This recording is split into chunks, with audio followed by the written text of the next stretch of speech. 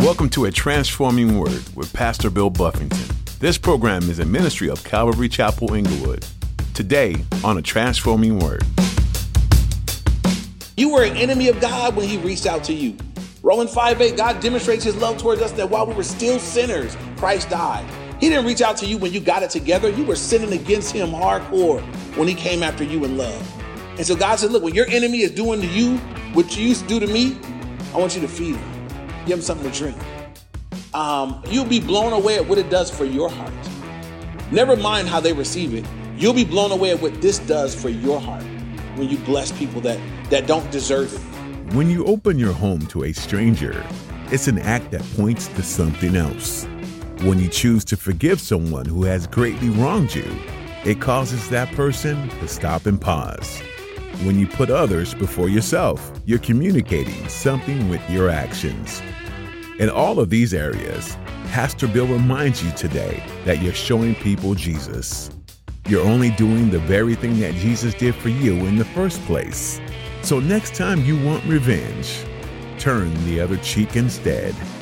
Now, here's Pastor Bill in the book of Romans chapter 12 for today's edition of A Transforming Word. That we wouldn't have cold hearts to where when legitimate things are around us, we're not open. We're closed-fisted. Just got enough for me and mine. But that we would care for each other's needs, that we look out for one another. So distributing to the needs of the saints, given to hospitality. Now, this is important, right? The idea of being given to something is almost the same word used for being addicted. It's just that I'm given over to being hospitable. Are you hospitable? Can people come fellowship with you? Are you open to that? Are you someone that's like, I got my church life and I got my life and I don't let the two cross up? Then you're not given to hospitality. Everybody here, there should be people that you get with from the body of Christ on your own, outside of this gathering. We should be hospitable or open to people coming over and having fellowship and spending time together and just loving on one another, having more intimate times of fellowshipping and talking and families sharing time together, given to hospitality. And again, what does that do, right? If we're all given hospitality and we just open our lives up to one another and we share with one another and we love on each other like that, it just creates a family environment, which we are the family of God. It'll remove the idea, this will never feel like a business or like some kind of professional gathering that's all yucky and who are they? Am I part of that? They're part of that team. I'm not part of that crew. It'll remove all that when you guys are able to just sit down and, I have guys over. It's not even fellowship. I just beat them all in dominoes and they love me for it, I'm just kidding. But we get together and do other stuff, and just enjoy each other. And it's like, it just breaks down walls to where we're family, man. These are my brothers, my brothers and my sisters and so forth and so on. So that's something that we got to work at, though. Opening up our lives to other people, being vulnerable to other people and not worrying about all these things, being hospitable to other people. Look at verse 14 now. Blessed though. Now this is where it's going to get difficult. So everybody put on your big boy and your big girl pants because this is where it gets kind of choppy. This is where everybody, just hear this real well, right? Bless those who persecute you. Bless and do not curse. First of all, anybody here have persecutors, people that are coming against you, people that treat you bad? Maybe you do. Maybe they live in your own house. Maybe you see them at work. Maybe they live down the street. Maybe they're downstairs from you in the building. Maybe they're up the block from your house. Wherever they are, people that persecute you, that's people that are actively coming against you. The natural inclination to anybody in this room, in your flesh, when somebody comes against you, your natural inclination is to go back against them a little harder. That, by the way, so, that's the natural bent. You coming against me, I'm going to come back against you. God says, look, those who persecute you, he says, I want you to bless those who persecute you. Now, it's not enough that I don't do something bad back, right? God says, do something good. Bless those who persecute you. And then for extra emphasis, he says, bless and do not curse.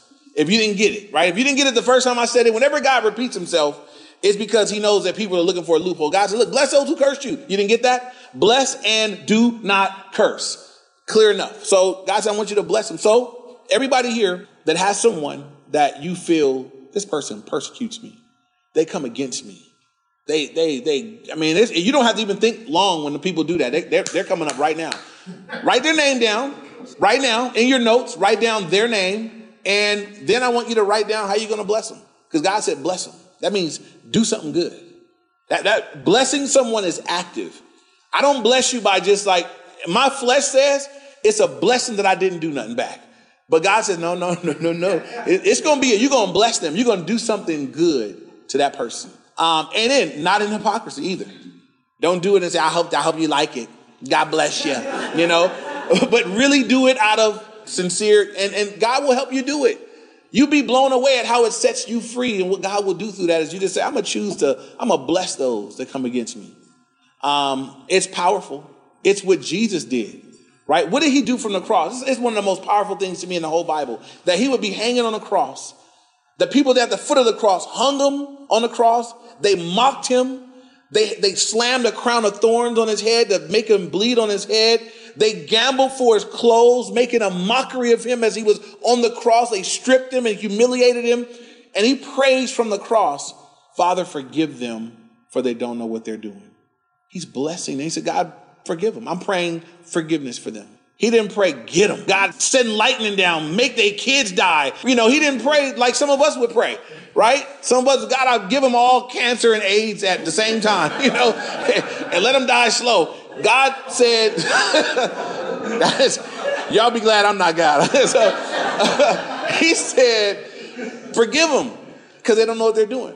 He prayed forgiveness and mercy for them. And so God says, look, that's what I want you to do. Be like me. Follow my example. Jesus is never telling us to do something he didn't do as an example for us. So he's not giving out hypocritical commandments. He's saying, I did all these things and it was very fruitful. I want you guys to follow suit. So we're really, as we learn these things that we're going through, we're following Jesus. This is how Jesus behaved. He's teaching you and I to behave like him in our dealings with difficult people. Bless those who persecute you. Bless and do not curse.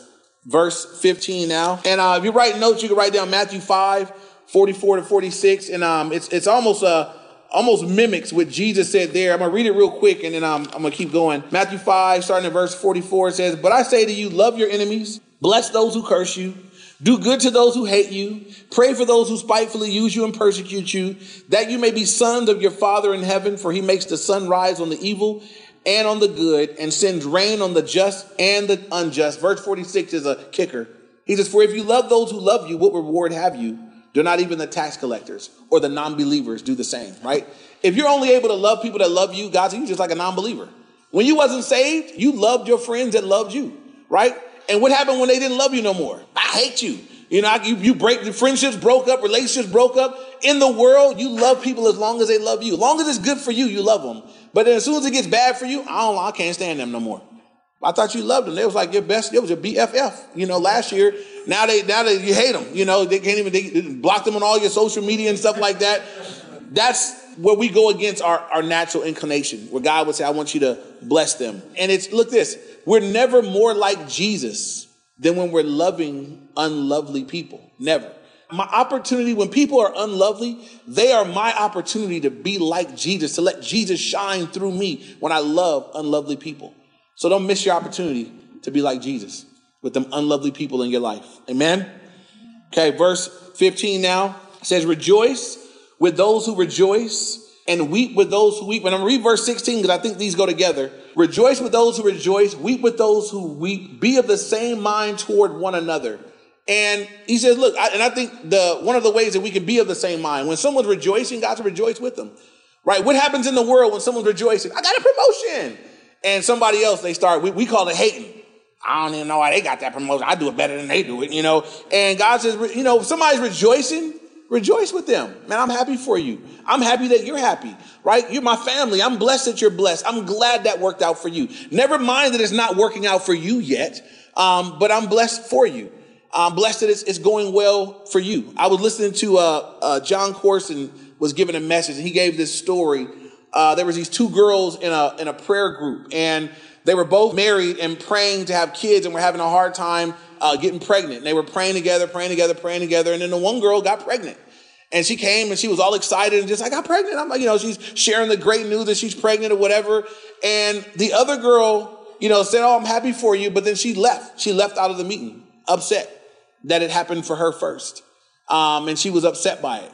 And later on, the other girl would also get pregnant and she apologized for her attitude and whatnot. But you sit there and just think, man, you should have been able to rejoice for her, right? The Lord did it in her life first. You should be able to rejoice. So we need to rejoice with those who rejoice, right? And then we need to weep with those who weep. It's a very inconsiderate thing when someone else is weeping and sorrowful or going through it, and we can't weep with them. You know, we can't, I don't have compassion for that. Man, you need to suck it up. You're always crying about stuff, we don't want to be like that in the body. We want to be able to, when someone's rejoicing, I want to rejoice with you.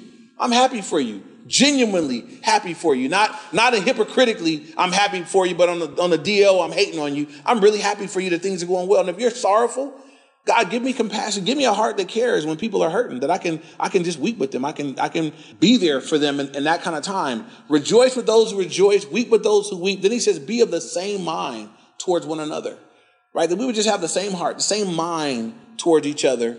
The rest of verse 16. So be of the same mind toward one another. It says, do not set your mind on high things, but associate with the humble. Do not be wise in your own opinion. Another thing that messes up the unity of the believers, right? If we're of the same mind towards one another, that means we're there's a connection. We're all of the same mind. We all see each other as brother, as sister, as family of God. Then he tells us that we would not set our mind on high things, and we wouldn't be high-minded. The idea there is that I wouldn't be setting myself up way up here. I'm not, just so you guys know, as a body gathers, there's in this room, there's so many different gifts and callings. I'm pastor. There's other pastors. People are teachers. People are in servant capacities. We're in a lot of different capacities. There isn't anybody greater, right? We're to be of the same mind towards one another, not setting our mind on high things. There's no level to achieve in our service together. We need everybody, right? We need those that set up and tear down. We need those to do the sound. We need those to do the kids. We need me to do this. We need people to lead the worship. We need people to guard us outside. We need all the pieces together, and no one's higher. Who's the highest one here every time we gather? Jesus. And he'll always be that way if we do it right. He'll always be the big deal. He'll always be the attraction. Will always be Jesus Christ is the one that's high and lifted up and worthy of worship. All of us, we're all down here together, family, brothers and sisters, children of the Most High God. Happy to be so. So do not set your mind on high things, but it says associate with the humble. Associate with the humble. Have a humble heart. Be of a lowly mind. Why? Because that's what Jesus did, right? Jesus left heaven, came to earth. Check this out. He came to the earth that he created. God. I mean, he spoke this thing into existence. He was there at the creation of everything. And then he came down and came to his own earth and followed rules and paid taxes and let people tell him what to do so that you and I could be saved. So if Jesus could go through that, right, I can't have an attitude about humble. I mean, we just need to be humble. And so every believer here that we would associate with the humble, then it says, do not be wise in your own opinion. Don't have an opinion about yourself that you're wise in your own eyes. You all that, you got it all figured out. Not wise in your own opinion. Verse 17, back to the dealing with people that do you wrong. Repay no one evil for evil. Have regard for good things in the sight of all men. So here God says, don't repay people that do you wrong. Again, in the world, if you do me wrong, I'm going to get you back. You hit me, I'm going to hit you back. That's why in the Old Testament, the rule was an eye for an eye and a tooth for a tooth. Why was that? Because if you took my eye, I'm taking both of yours. God said, no. 1 eye for 1 eye, 1 tooth for 1. He was just making sure it was just you didn't go overboard, because that's human nature, right? I've always been a prankster. And so I know with pranks, they always go up a notch, right? So I never get in at the entry level. I want somebody to start it with me, so now I can take it up a notch. You open the door. So for you guys that have ever pranked with me, I've never, I won't boast in that, but that's something I used to really get into. So I always, my rules were, I didn't prank people that didn't want to play. If you didn't start it with me, I wouldn't involve you in it. But when somebody got frisky and decided to start, I was like, oh, you just messed up. You don't even know. I've been waiting for a sucker like you to come around. And I was just unleash, all my prank wars on them and everything else. So, the idea here is that, we wouldn't be repaying people for evil. We're not getting them back. That's the natural inclination, get them back. God says, don't repay them, right? Don't repay anybody evil for evil. It says, have regard for good things in the sight of all men. I'm regarding good things in the sight of all men. And then this is important in verse 18. If it is possible, as much as depends on you, live peaceably with all men.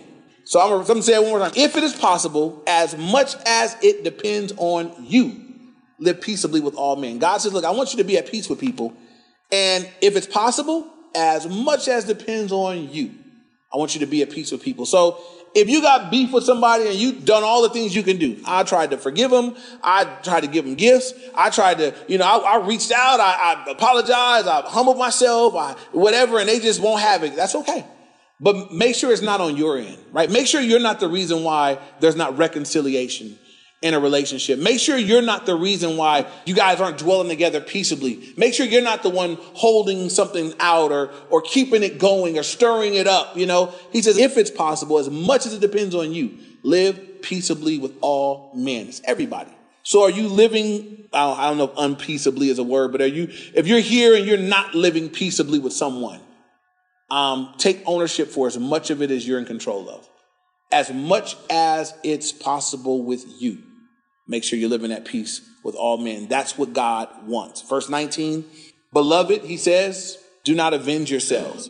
Now, he already told us, don't repay anybody evil for evil. Now it's almost like he's softening them up. He's like, beloved children, family, loved of God, those you guys beloved. He says, beloved, do not avenge yourselves, right? Don't seek out revenge when you've been done wrong. That's human nature. When you've been done wrong, you want revenge. I want to get them back. I want to make them pay. But God says, don't avenge yourselves. He says, but rather give place to wrath, for it is written, vengeance is mine, I will repay, says the Lord. Right? So God said, look, I don't want you to seek out vengeance yourself, for it's written, right? I'll repay.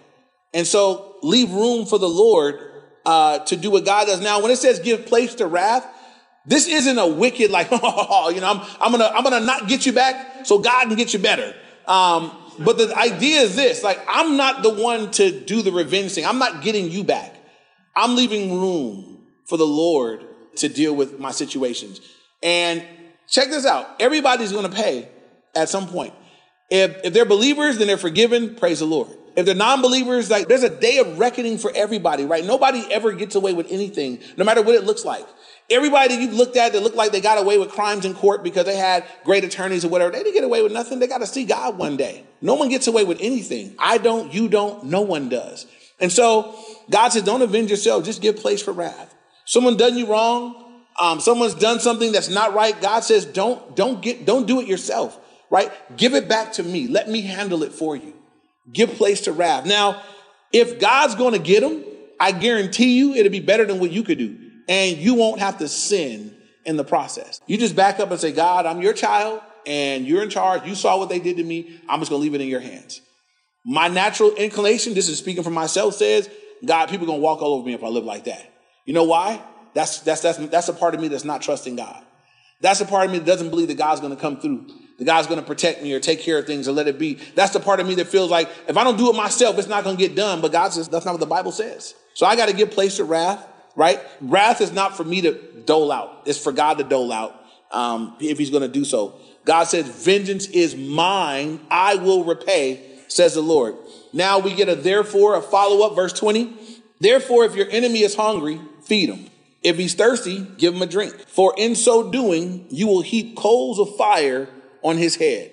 What does that mean? So, first of all, if your enemy is hungry, how many of you have ever just saw your enemy at work hungry and went and bought him a Subway and didn't poison it? He's hungry and you feed him. He's thirsty. You give him a drink. It's in the morning. You buy him the Starbucks or whatever. Like, God said, just be like that towards those that do you wrong. They're thirsty. Take care of them. Give them something to drink. Right? Why does he say that? Because he did it for you. Right? You were an enemy of God when he reached out to you. Romans 5:8, God demonstrates his love towards us that while we were still sinners, Christ died. He didn't reach out to you when you got it together. You were sinning against him hardcore when he came after you in love. And so God said, look, when your enemy is doing to you what you used to do to me, I want you to feed him. Give him something to drink. You'll be blown away at what it does for your heart. Never mind how they receive it. You'll be blown away at what this does for your heart when you bless people that don't deserve it. When you become like Jesus, God, I'm giving someone something they don't deserve. That sounds like what you did for me. That's what grace is. God, give me what I don't deserve. God said, no, give them something they don't. You'll be being like me. right? That'll be evidence that I'm working through you, that you're giving grace. You're giving people what they don't deserve just because I want you to. It's a liberating thing. And people will look and say, what is different about you? It's a witness. They'll see Jesus in you as you live like this. Instead of getting vengeance, instead of getting people back, instead of, I'm going to do back to them what they did to me, just saying, God, I'm going to bless them and just let you deal with it. Now, the second part of the verse where it says, for in so doing, you will heap coals of fire on his head. There's different thoughts on what this means. I'm going to say what it doesn't mean, right? When you think of coals in a fire, it doesn't mean if I do good to you, it's going to burn, you'll be on your head, burn you bad, make you feel bad. That's not the idea here. In this culture, you kept fire. If your house got cold, you had coals on the fire. Your enemy is over there freezing, but you got coals on the fire, smoke coming on out the chimney. And so God says, in so doing, it'd be like you taking coals out of your fire that were warming up your house and giving it to them. And it's an idiom. It's kind of like when we say somebody kicked the bucket, right? They didn't really kick a bucket. It's an idiom, right? They died. It's an idiom for someone died. We say they kicked the bucket. When it says you will, heap coals of fire on his head, the idea is that it's going to, for your enemy or your neighbor, it's going to be a burning conviction that our kindness of what we're doing for them. Not they're going to be burned by it, but it's going to burn into them. Look at what they're doing for me. And I read a great quote. It said this: we destroy our enemies by making them our friends. Right? So instead of letting my enemy stay my enemy and putting fuel in the fire of enemy and I become their enemy too, right? Them treat me bad, made me treat them bad back. God says you can destroy an enemy by making them a friend, just loving on them. There's a verse in Proverbs 21:14 that says, just a gift given in secret pacifies anger. And I'm not saying that we buy people gifts to pacify them, but you'd be blown away when you do something good for someone that know they're doing you wrong, how it just, what it does to their heart. But again, I think most importantly, what it does to our own hearts. Verse 21, last verse. Do not be overcome by evil, but overcome evil with good. And we need to understand that evil is always trying to overcome us. Evil is always trying to overtake us through people. God says, don't be overcome by it. What does it mean to be overcome by evil? It means that the evil done through someone else has now made me become evil back. I've been overcome by evil. You yelled at me, now I'm yelling at you. I've been overcome by evil. You cussed me out, now I cuss you back out. I've been overcome by evil. God says, don't be overcome by evil, but overcome evil with good. You yelled at me, I blessed you. You did me wrong, I did you right. You treated me wrong, I didn't respond in kind. I'm going to overcome evil with good. That's overcoming, right? Instead of you overcoming me, instead of you making me become just like you, right? Instead of someone that's spiritually ugly, making me become spiritually ugly too, God said, what you can do is overcome evil with good, right? Overcome that evil by being good, being like me to them. It'll blow them away. It'll bless your heart. It'll glorify me.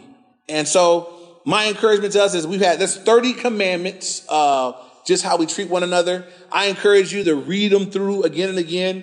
If there were some in particular that you would say, man, I need help in this one. And as I read through them, I know the ones that I see the most where people are challenged is those people that are doing you wrong, people that have done mean things to you. Can you be encouraged this week, right? I'm going to intentionally this week, right? I'm going to pursue and love people that do me wrong. And I'm going to see what happens. I'm going to try God out. I'm going to just go love them. I'm going to do nice things to them. Don't expect anything from them because you might be disappointed, but you do it as unto the Lord and see what the Lord does in your heart as you live this way. And my closing thought is this: all the things that God is requiring of us and asking us to do in this section of scripture, right? All the forgiving bad people and doing good to those who do us wrong and all these things, every single thing that we've been asked or required or commanded to do here is exactly the way that Jesus lived his life out. He was an example of all those things. And so he hasn't asked us to do anything that he didn't model for us in the Gospels as we look at his life. Amen.